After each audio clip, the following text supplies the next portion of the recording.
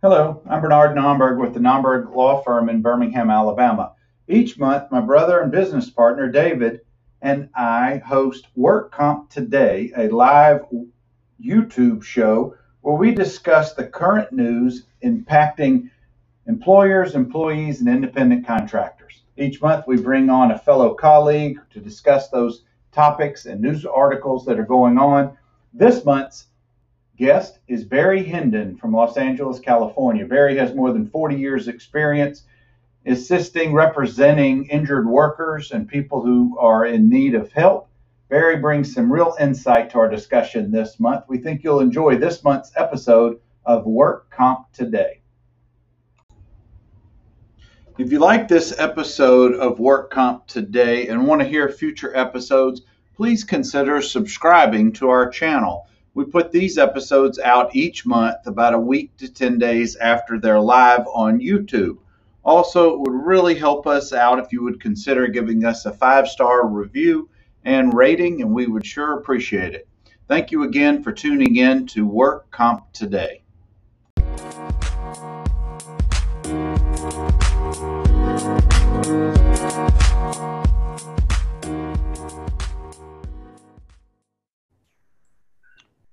All right, I want to welcome everybody to our monthly YouTube Live program, Work Comp Today. It seems like every 4 weeks comes around about every 2 weeks. It really is incredible how quickly it comes back around, but we're so pleased that it's that time for us to get together, for David and me and a colleague, usually from different places in the country. Dave, how are you doing today, bud? I'm doing well. Glad to join y'all. Things are good. Well, we're so glad that you have some time, and I always enjoy this hour. And we want to welcome our guest, Barry Hendon from the Los Angeles area. How are you doing today, Barry? I'm doing great. Thank you. Well, we're glad that you've got some time for us. Barry is a fellow practitioner. He is with the law firm of Hendon and Bruslavsky. Sorry if I hope I got that. They do similar work that we do, and being a fellow Willig member, we always enjoy their company during this hour. And as you guys who've been watching our show for a couple of years now, this hour is dedicated to the current news impacting employers, employees, and independent contractors. And Dave, we've had a heavy dose of 2 or 3 subjects the last almost year now, but I'm hoping that's going to evolve. It seems like it's transitioning a little bit. What has been some of our bigger topics over the last few months? Well, certainly the pandemic has been a subject we discuss each month. Gig economy typically rears its head, and then usually we're talking about Amazon. I think those are common themes throughout each of these shows. It really is. And before we dive into this month's news making articles, Barry, if you would share with us a little bit about your practice and about yourself, and then we'll hop into these articles. Okay, I've been practicing for 46 years. I founded this firm. We have 17 attorneys. Probably about 85 to 90% of our business is workers' compensation, and the other 15% is personal injury. We get a fair amount of employment cases that we refer out on a monthly basis, and that's basically it. We have a staff of 70 people in the office. We remained open throughout the whole pandemic, but just socially distanced. We have a fairly large building where we can do that. And we've been very fortunate that our staff, that we've only had, I think, 3 people that contracted the COVID in our office. Well, Barry, where throughout, or what parts of California does your practice predominantly do you find yourself? The greater Los Angeles area. Well, we do Riverside, we'll do Orange County, we'll do Ventura. Basically from the desert to the ocean, the southern part of California. Wow. Well, Dave, we don't quite have 70 in our practice, but we've had a little bit of a different experience that I want to touch on for just a minute. During the pandemic, we've talked about this quite a bit, that firms have all different parts of the country, depending on your state's laws and the comfortability, if you will, of the individuals in the firm. We've had a kind of a hybrid experience. So I want you to share what we have done just briefly and Barry, we'll ask you the same question about how your firm has been able to continue to practice and to serve your clients. Sure. So we were kind of built for this. We were ready for it in the sense that we were able to work remotely, and our assistants were already doing remote work. They had just scheduled days to work at home, and we saw no slippage in their productivity. So when the pandemic came and we needed to keep our distance, it just worked out seamlessly for us. Our lawyers continued to come into the office each day, and we just shut our doors and kept our distance and kept our clients out of the office and kind of shifted to virtual Zoom and other programs that allowed us to continue to be productive and meet our clients' needs while protecting ourselves, protecting our families and clients. And we've continued a lot of those things even today. Barry, what about your firm? How have you all been able to? I know the California laws and the Alabama laws have not been copacetic. They've been quite different, but you've been able to continually practice. Have you all done a hybrid approach or just at home, or what's happened over the last year? Well, last March, a year ago, March, when everything seemed to blow up, we furloughed or laid off 23 people in our office. Wow. And some of it was voluntary on their part, that they just didn't want to come to the office or work. A couple of them were because of age. They were concerned about things like this. A couple of them just ready to retire after they had been with us for a long time. We have a number of our staff that have been with us over 30 years. So it's a big family here. And what we did in the office is, because we have 18,000 square feet here, we were able to socially distance. We moved some desks around. We got the shields for each one of the intake secretaries and the receptionist. And just wherever you went, you found all these solutions to sanitize. Mm-hmm. So we had a mandatory mask policy. We also have a thermometer at each one of our entrances for our staff, and also for any potential clients that come in. And we also marketed COVID. We actually advertised for COVID cases, and we got a fair amount of COVID cases, and we've been very successful in proving up those cases as industrial. Wow, well, that's certainly a contrast to what we've been able to do here. But let's put that on pause for now, and let's hop into these articles. And as we have many different months in the past, the gig economy is one of the articles that kind of leads us off today. And the title is "Gig Work Could Change Under Labor Secretary. Here's How." Now, the article came out a little over a month ago, but it's a continual conversation. And Barry, in your state, the cases and what's going on in your state have really kind of led the country in this area. But what do you see happening in California, which may, I guess, pave the way, if you will, nationally? What's going on from that standpoint about gig economy workers? Well, last November, we had a proposition that was placed on the ballot, Proposition 22, and both Uber and Lyft put a substantial amount of dollars in to have it passed. And it was passed by almost 59% of the voters in California. And what it did is it classified the gig workers, Uber drivers and Lyft and the DoorDash deliveries, all as independent contractors. A lot of times they called them independent contractors before, And when we had a potential workers' compensation case, we would file it with the Workers' Comp Appeals Board. And even though they were denied, ironically, probably 90% of the cases that we handled, when it came to going to trial, they settled the case. They did not want to make law.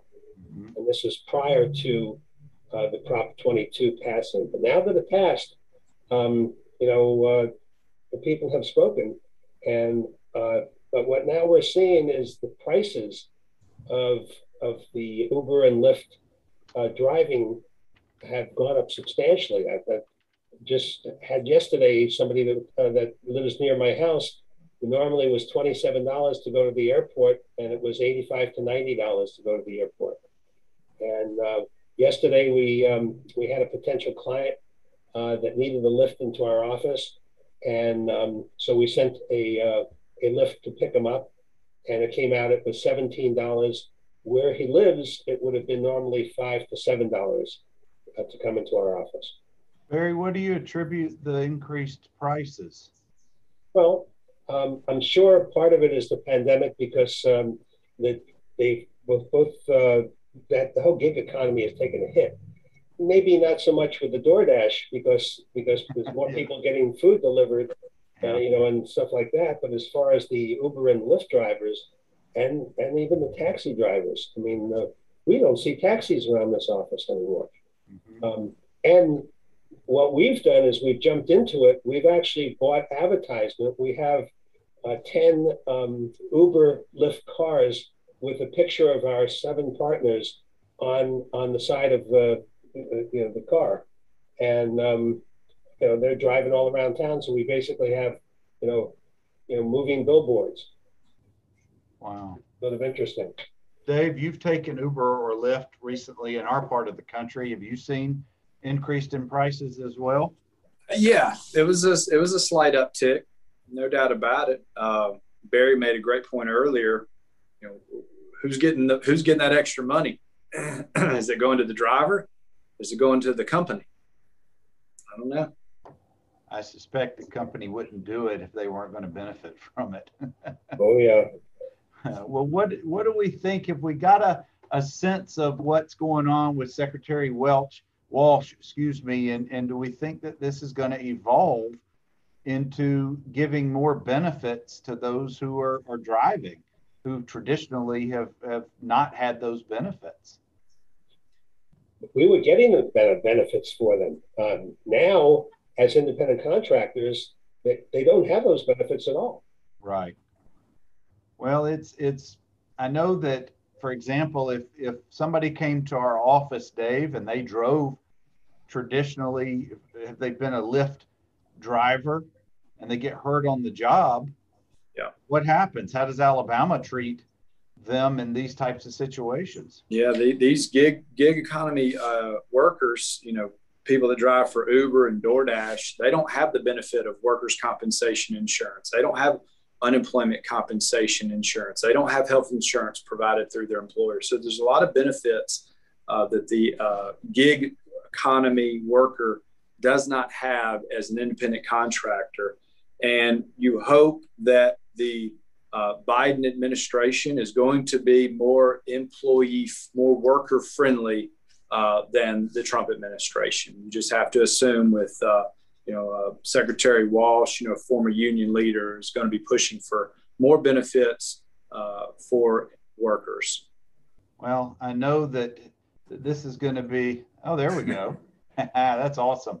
I know this is going to be an ongoing conversation. We'll check back. I suspect this fall, Dave, we're still going to be talking about this issue. Yeah. We may have to bring Barry back on to talk about this one issue. But let's move on, guys. Let's move to the Texas situation. This is one that's been an ongoing case because we know about what's going on in Minnesota, where over 900 individuals, I think at either 1 or 2 plants, contracted COVID, and whether or not they're going to be able to say that this is falls under work comp for their state remains. But they did get some hope here. Dave, what did you see out of Texas in this one article that we got? Yeah, so Interestingly, there were, was it 900 meat processing workers all filed for work comp, and they were all denied. So clearly there was a rule in place that all COVID claims were going to be denied. What we're looking at here was that in Minnesota, certain workers did have a presumption that if they contracted COVID, that it was going to be work-related, healthcare workers, frontline workers. But this, going back to Texas, this was a meat packing worker. And I think we've talked previously about some Colorado meat workers and some Midwest meat workers where there was COVID throughout the plant. But here in Texas, one individual's claim was found to be compensable, meaning that he contracted COVID at work. And as a result, he was entitled to workers' compensation benefits. So that's a great sign, and maybe the tide is turning in the favor of workers who contracted COVID at work. Barry, what did you glean from this, and how would California treat this, or have you guys dealt with this with the meatpacking industry and COVID cases? Well, we would pursue it as a work-related injury, and in California, the insurance company have 90 days to either accept or deny a claim. Routinely, these types of claims will be denied. Now, you also have to realize that in California, when COVID first hit, our governor, executive order put a presumption in for frontline workers, essential workers, that if they contract COVID, it's going to be presumed to be industrial.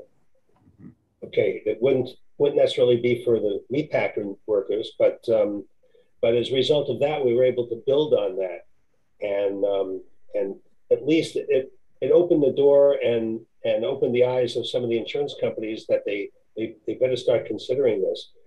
And what we're seeing now is we're seeing the long haulers, the ones that have gotten COVID, that are now and recovered from it, but now 6-8 months later, they're still having all kinds of residual problems. So we took a position that if we were going to settle a COVID cases, we would only settle it by a stipulated award with the medical left open. We would not do a compromise and release, which would totally settle the claim. Wow. And that was our advice to all of our clients. And a fair amount of them, we have filed petitions to reopen for new and further disability. Wow. Now, Dave, we have a ton of meatpacking and poultry and similar industry in Alabama. I know the answer, but I want you to tell Barry, how would Alabama treat this type of a case? Yeah, unlike so many other states, there is no presumption in place in Alabama, no rule, no law, no executive order that says that if you contract COVID at work, that it's presumed to be compensable or a work comp or occupational disease. So even if you're a frontline worker, a healthcare worker, a first responder, there is no presumption that you contracted COVID at work. And so every claim for COVID has to be proven very legal and medical causation. Yeah, we are a much tougher situation for our folks who get hurt. And guys, before we head into the next article, I want to welcome anybody who's watching this live or may watch us on replay. This is our monthly YouTube live show, Work Comp Today. Dave and I and a colleague, today is Barry Hendon out of Los Angeles area. We go through the current articles and news of the month that impact employers, employees, and independent contractors. And as we do each month, we hit the highlights of the articles, and then we do a little comparison between our state laws or policies, procedures with our guests. And that'll be in California. We'll do that toward the end of the show. Guys, I want to transition to our third article, and it says, it's entitled, "Can I get paid for my pain and suffering in my workers' compensation claim?" And Dave, you can just quickly answer that in one word, and then we'll go to Barry because I suspect he's got a better answer than we do. At least I hope he does. My one word answer is no. And it never will be, because we are such a employer-friendly state. We are an at-will employment state. The Business Council of Alabama has been a very strong lobbying group for many, many years. Our laws, Barry, in case you don't know, and I hope you're sitting down for this, have not changed since 1987. They were codified in 1992, and that was considered to be the updated version. Our pay rates haven't changed in 30 years. We could go on and on and on, but I don't want it for David or me to end up crying about how bad it is here. But let's ask you, Barry, in California, can you get paid for pain and suffering in a work comp claim? I have the same short answer, no. But I'll give you a but though. If you have a case where it's a stipulated ward and medical is left open, and you have a situation where you can go back for new and further disability because the person now has this radiating pain throughout their body, or developed fibromyalgia, or all kinds of other things that could be as a result of compensable consequence. We can go after that. So yes, they cannot get actual dollars for their pain and suffering, but they may have a disability that was a 16 or 17% disability initially that may wind up now a 40 or 50%. So yes, they will get paid for that increase in their disability.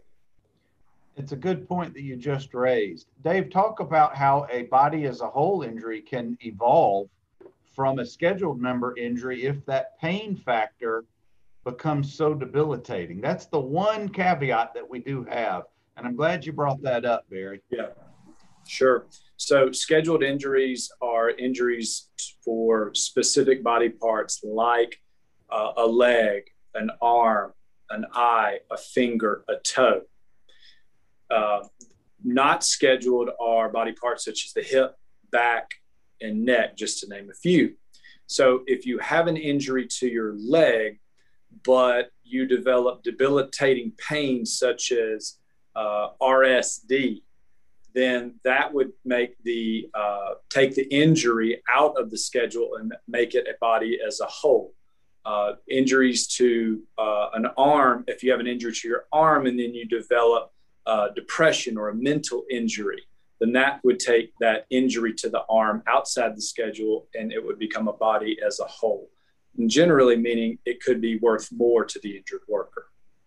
But the pain, the impact can't just be of average, oh, it hurts today, I can't go outside to get the mail. It has to be so debilitating that you basically don't function. Yeah. And it's a very high standard. It's chronic pain. It's pain that is intense pain over a long period of time. So that's something, Barry, that we look for in all of our cases, because it is body as a whole cases allow for higher compensation overall than just the scheduled member injuries. Now, the schedule you talk about, is that the AMA guides? No, that'd be the Alabama. Well, yes and no. You take those guides, the PPI ratings that are in that are given out, and it can be part of the factor. But we have a schedule in Alabama. A finger is worth X number of weeks. A hand is worth X number of weeks. And that's how we do our calculations. But it is capped at a certain number of weeks for each of those specific body parts. I mean, there's literally a chart that we have of the human body that we sometimes show our clients. And we could spend the whole day on this alone. It's been an area of contention for our side of the bar for many, many years to get all of this raised. We're not there right now. And anyway, we probably ought to pause that topic because that truly would take up our whole day on it. But guys, there's some research in this next article that I think even Alabama at some point or another is going to come around to help out. And it says, legalizing marijuana leads to fewer worker comp claims. A Temple University research finds. Now, Dave, we just had some new law put into place that impacted medical marijuana. What do you think about this article, and where do you think we're going in our state? Yeah, so we've got more and more states nationally that have passed medical marijuana and recreational marijuana. The thing that stood out to me was this, and from this study, that following a state's legalization of recreational marijuana, there's about a 20% reduction in the probability that a person reports having any income from work comp. So in other words, legalizing marijuana can lead to fewer work comp claims in a particular state. Now, Barry, your state's laws are way different than ours and have been for many years in this area. I guess I want to ask it this way of you. What's the impact of either medical marijuana or the findings of recreational marijuana in an injured worker's system after I presume that they're drug tested after injuries? But now California has legalized both medical and recreational.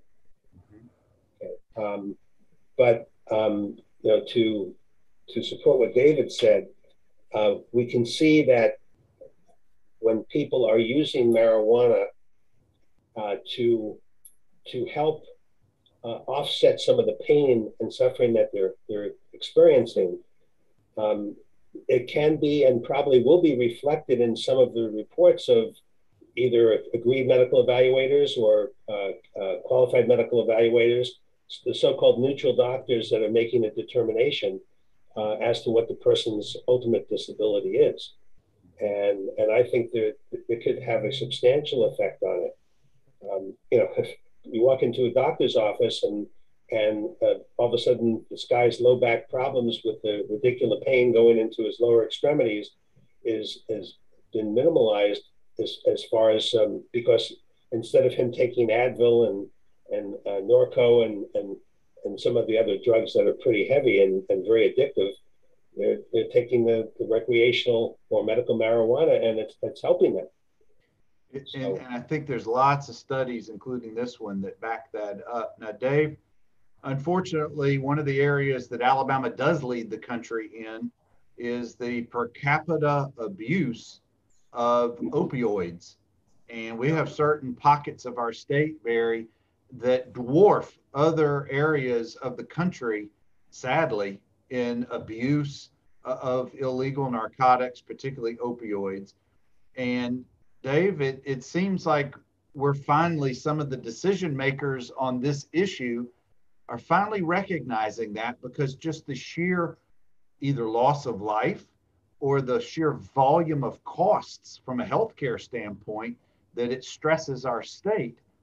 Do you think we're going to come around and really do some things that help out our injured workers on this issue?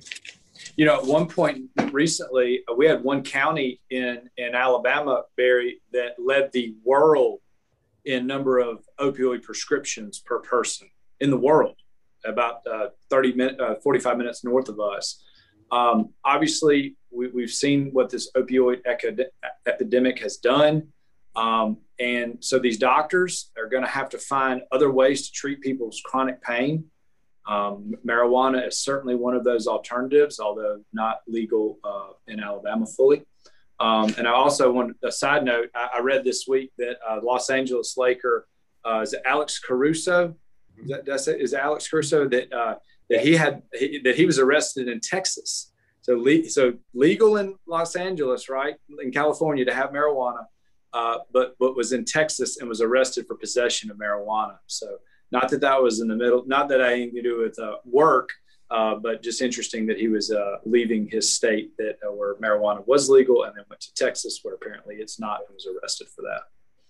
Let's take it one step further, though, is that a person that becomes addicted to opioids or even marijuana, it can result as a compensable consequence of a work injury, and therefore increase the disability, the impairment. And so it's a double-edged sword, where marijuana could also result in a reduction in pain. It also could result in a substantial increase in mental problems, PTSD, all kinds of other things as a result of overuse of it. That is interesting. We're going to come back in a few minutes toward the end of the program about drug screens and the impact on a claim. But I want to pause that for now, guys, and let's move to this knuckleheaded Alabama nurse and social media. You know, we do tons on social media. That's how we do our marketing. That's how we reach potential clients, We also do a lot of education, whereas we speak in the school systems about the impact, particularly for those who are in that 13 to 17-year-old age range, of what you put out on social media will always be there, no matter if you try to delete it or to get rid of it. And you just wonder, well, they tell you what they're thinking, but you got to wonder, what are they really thinking when an adult Alabama nurse, he decides to get on social media and just tell the whole world everything that he thinks about certain topics that frankly he had no business doing. Dave, pick it up from there and just share just a little bit more about what this guy did and the impact on his employment. Well, this idiot decided to get on TikTok and say a lot of stupid things, spreading misinformation, saying racist, homophobic things, which he's got the right to do. He's got the right to do it. But what he's now learned is that there are sometimes consequences for saying these things. And as a result, he lost his job working for an Alabama hospital. So it's just another example of say whatever you want to say, but there are consequences for saying things that reflect poorly on your employer, and he lost his job as a result.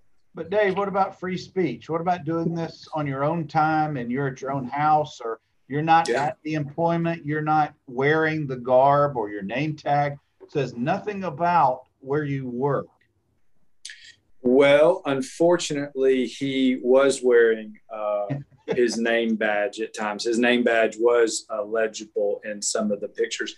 And even if it wasn't, again, you're right. He can say whatever he wants to say. He's got the freedom to do that, but he doesn't have freedom of consequence. And that's what happened here.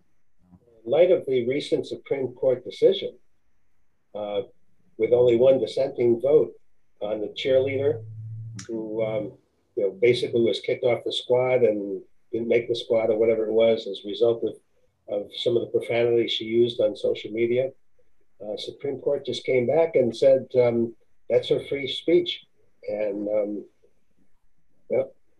so we'll have to see what happens as far as, these employment situations, whether that's going to be taken up any further.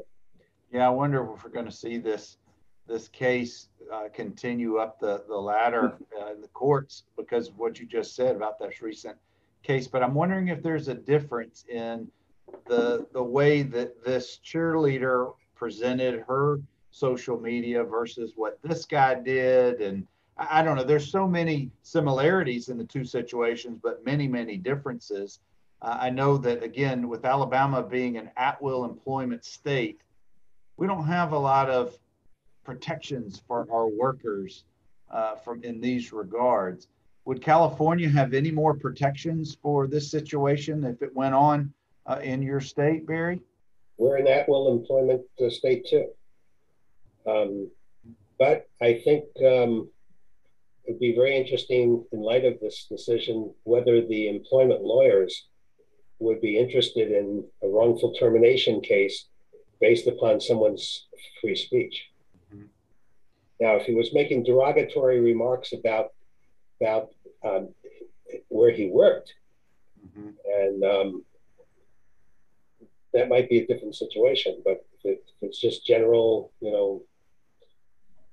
just ranting and raving, who knows what would happen. I think when it comes to employment, I think one of his problems is this. He's wearing nurse scrubs in some of the videos. In other videos, he's actually recording inside of a hospital room with his badge on, flashes his name, where he worked, and it names the employer. So I think those are some problems he has created for himself when it comes to his employment. More, I guess on the flip side, if you take away all that, if he's not doing it at work, if you don't know where he works, if you don't know if he's not wearing his name badge, it's interesting how the facts change, or how that would impact the decision there. by removing the employment aspects. Well, we're going to monitor this one because I suspect it may circle back around sometime in the next 60, 90 days if some some employment lawyer in our state or nearby may want to pick this one up. But guys, let's move in to our last article. And we've actually dealt with this type of situation in the past. Widow entitled to wage benefits in husband's suicide. And this one comes out of the state of, is it Pennsylvania, I believe? Barry, have you dealt with this type of a case in California? I found this to be a fascinating article. Well, we do have death benefits in workers' compensation. And as it indicates in this article, includes the burial expenses, survivor benefits. We have to establish dependency. In California, if the person's married and the spouse is earning less than $30,000 a year, he or she are classified as total dependents. Okay, minors are also classified as total dependents. And if you have a minor or another child that has some type of disability, it could be a lifetime benefit for those people. So, yeah.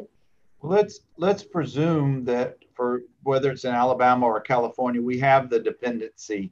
We have that. What I want to talk about is the causal link between his physical injury and the depression, which led to, in theory, his suicide. Dave, if we have this case at home in Alabama, what do we need from an opinion, from an expert's standpoint, to be able to show a judge or ultimately convince in a settlement that we've got what we need to be able to prove that there? I think first you're going to have a physical injury, because in Alabama, there is no such thing as a mental injury. You have to have a physical injury in order for a mental injury to then be compensable or work related. And in order for the mental injury to be related to the physical, the mental injury just has to be a proximate cause of or come from the physical. So if this is in Alabama, as long as the doctor says that mental injury arose or is a proximate cause of the physical injury, I think this is a compensable claim, and death benefits would have to be paid on this type of case in Alabama. Barry, what do you think? Barry, in California, can you have a mental injury that's compensable, or do you have to have physical that accompanies the mental? Oh, you can have mental too. And we have a California Supreme Court case right on this point. It's called South Coast Framing versus the Workers' Compensation Appeals Board. It's a 2015 opinion. And they indicated in there, all that is required is that the employment be one of the contributing causes. Without the injury would not have occurred. So if this is a death claim, we don't have to show proximate cause. All we have to do is show it contributed to it. So it's actually a much more liberal interpretation. And I think if you have a death as a result of a work-related injury, and we could show that it's a contributing cause, we got a compensable death claim. Yeah, it's a sad situation for the widow and the family, and I'm glad that they were able to secure benefits in this situation. Well, guys, that'll conclude our articles for this month. But before we get out of here several minutes from now, I want to take a little bit of comparison, because our state's laws on work comp and many other things, of course, are so drastically different between California and Alabama. I want to, in the work comp context, I want to just talk a little bit of comparison about how we handle things here, Barry, versus how California would handle them.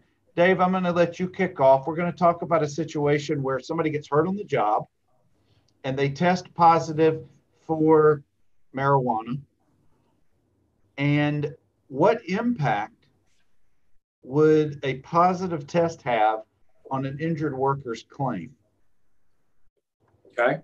So the burden of a positive drug test is going to be on the employer to show that positive test that should be a bar to recovery for work comp benefits. And even if there's a positive test, then the injured worker still will receive medical treatment on the injured body parts. They are just, they can deny compensation for the injury, both temporary benefits and permanent disability benefits if there's a positive drug screen, unless the judge finds that the impairment did not or was not the reason for the work accident. Well, Dave, yeah, I was going to say, what if you have a situation where a fella was changing his shoes, getting out of his work boots into his go home shoes, if you will, but he was in the designated area where he was supposed to be and could be. But then we had ductwork that fell from the roof, the rafters, and landed on him and created a horrible injury to his neck and his back. But after the after the event, he tests positive for pot. In that situation, he didn't do anything to create the accident and the event. He just happened to be in harm's way. Would you grant benefits in that situation? I think benefits to be granted because him sitting there in a spot that it's okay to sit in, and he wasn't doing anything wrong, and having marijuana in his system didn't create. There was no impairment that caused that accident. He was just wrong place, wrong time. I think the employer is going to have a hard time proving that the impairment was the reason that he was injured on the job. So I think even assuming he was impaired, it could just be in the system, but not be of certain level. That's Barry, right. let's take it out to California. How would your state treat that kind of a scenario? I think he would be compensated. I don't see any problem in winning that case. It's going to be a medical issue, and the doctors are going to have to make that determination, and it's going to be very hard for a doctor to make a determination without knowing the exact state of mind and how much the marijuana would influence his body and decisions and reactions and all that stuff. But if the guy is just sitting there, pretty much at his desk, changing his shoes, and all of a sudden something falls down from the inside of the building, I think that'd be a clear compensable case. I think a much more difficult fact scenario is if you have a guy driving, or if you have somebody who's in a vehicle and maybe he's parked and gets into an accident. I think that's a much tougher type of a case. Driving, or if someone falls off of something, or if there's a balance issue, those are the harder cases to prove. That's the judgment, whether it's an impairment or not situation. But you're right, Barry, they're all fact specific when it comes to this issue. Barry, do you guys have what we call case nurses or case nurse managers in cases in California? Yes, we don't have those in most of our cases. It'd have to be a fairly serious injury for them to get a nurse case manager. And the way a lot of applicants' attorneys look at the nurse case manager, especially since they're brought on by the insurance company, the defense, is that they're spies. They want to go to the doctors. They want to be in the room with the discussion. They want to be, and a lot of that is really they don't have the right to be there for that. Barry, some of those case nurses are fantastic. I want to preface it. But David, how do we deal with these wolves in sheep's clothing? Yeah. So Barry, interestingly, in Alabama, case nurses are involved in most of our cases, and it's because it's a cost containment issue. Sure.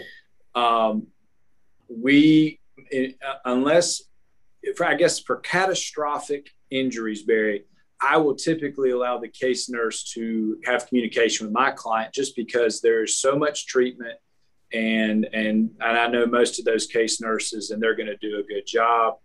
For the run of the mill, less catastrophic type injury, I'm going to my clients tell the case nurse that they are not allowed to be in the examination room with the doctor.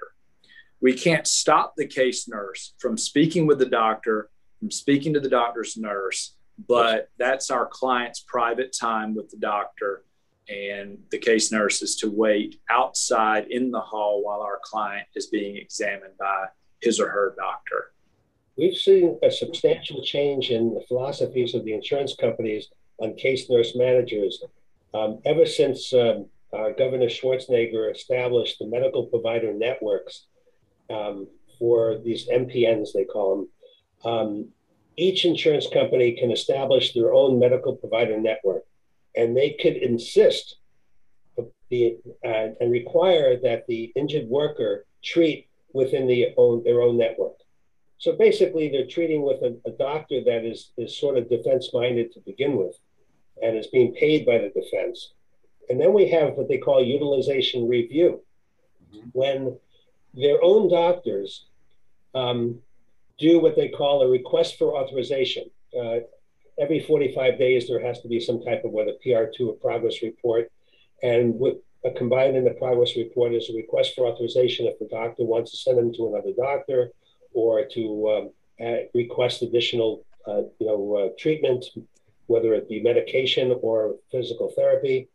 And the insurance company then in-house has a UR department, and there's a doctor that works for them in their house that basically has 5 to 14 days to either accept or deny or modify what their own doctor is coming up with. And in 2016, California legislature passed a bill, assembly bill, because they apparently discovered that some of these doctors that are working in-house for the insurance company were getting paid commissions by their own insurance company for the amount of money that they were saving the insurance company by denying utilization review requests. Yeah. Requests for authorizations. And virtually our insurance commissioner did virtually nothing. I actually had a meeting with somebody who was running for attorney general in California that ultimately became attorney general in California on this issue. He came into my office and we spoke for 45 minutes, and he said, this was really, and I showed him the assembly bill. I said, why would the assembly pass this unless they had information and evidence that this was going on, that basically there was kickbacks going on? And he said, send me a letter, put all the points in there, and I'll give it to our attorneys to investigate this. Never heard back from them again.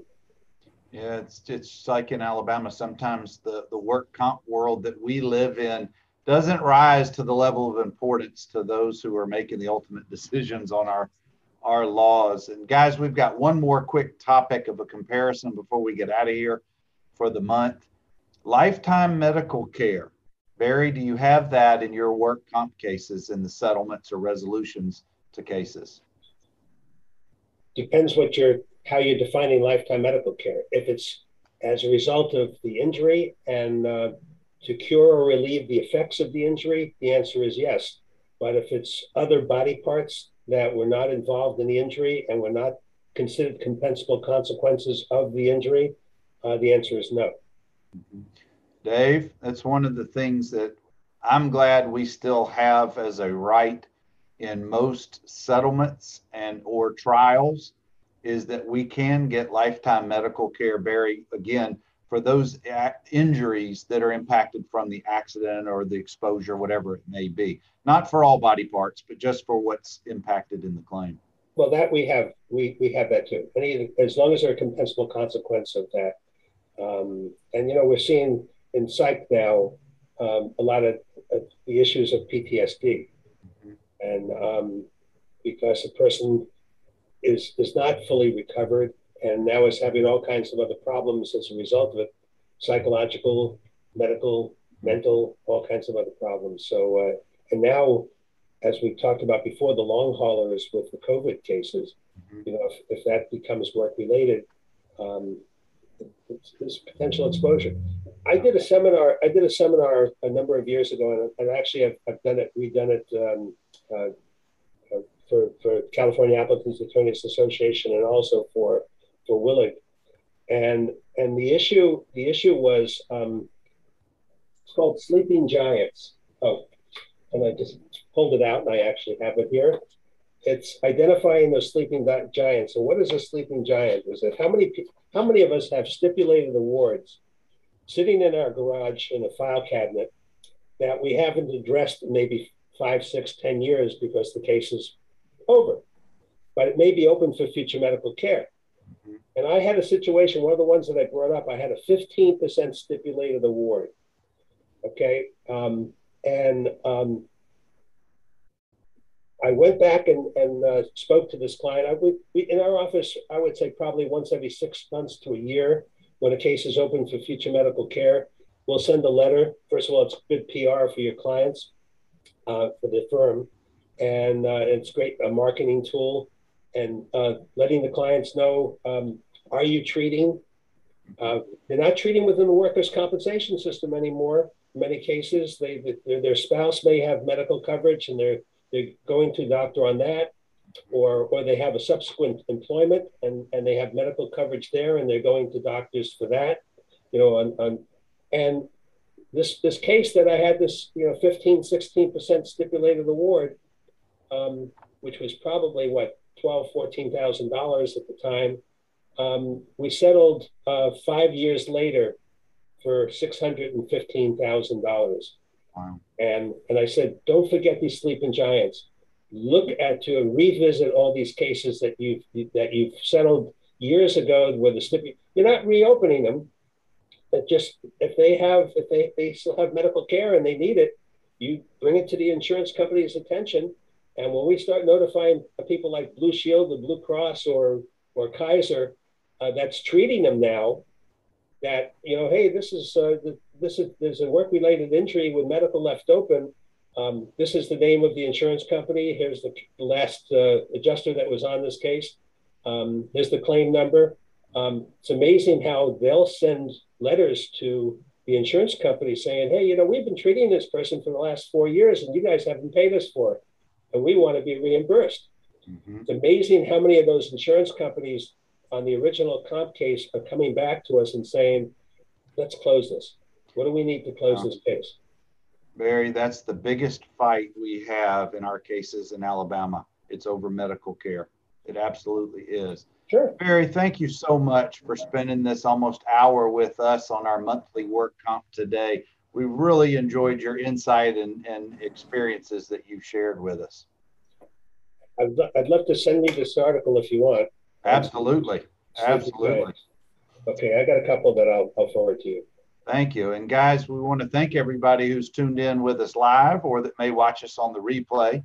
As Dave and I and a guest each month do, usually the third or fourth Thursday of each month, we get together for Work Comp Today. Dave, what's the new name that we're still thinking about changing it to? Work Comp Nerds. That's what we do best. But guys, we talk about current newsworthy information that we find each month that impact employers, employees, and independent contractors. We want to thank our guest, Barry Hendon, out of the Los Angeles area, a fellow Willig member. And we will see you guys again in about 3 or 4 weeks. We hope you're safe and continuing to have a good summer. You guys take care.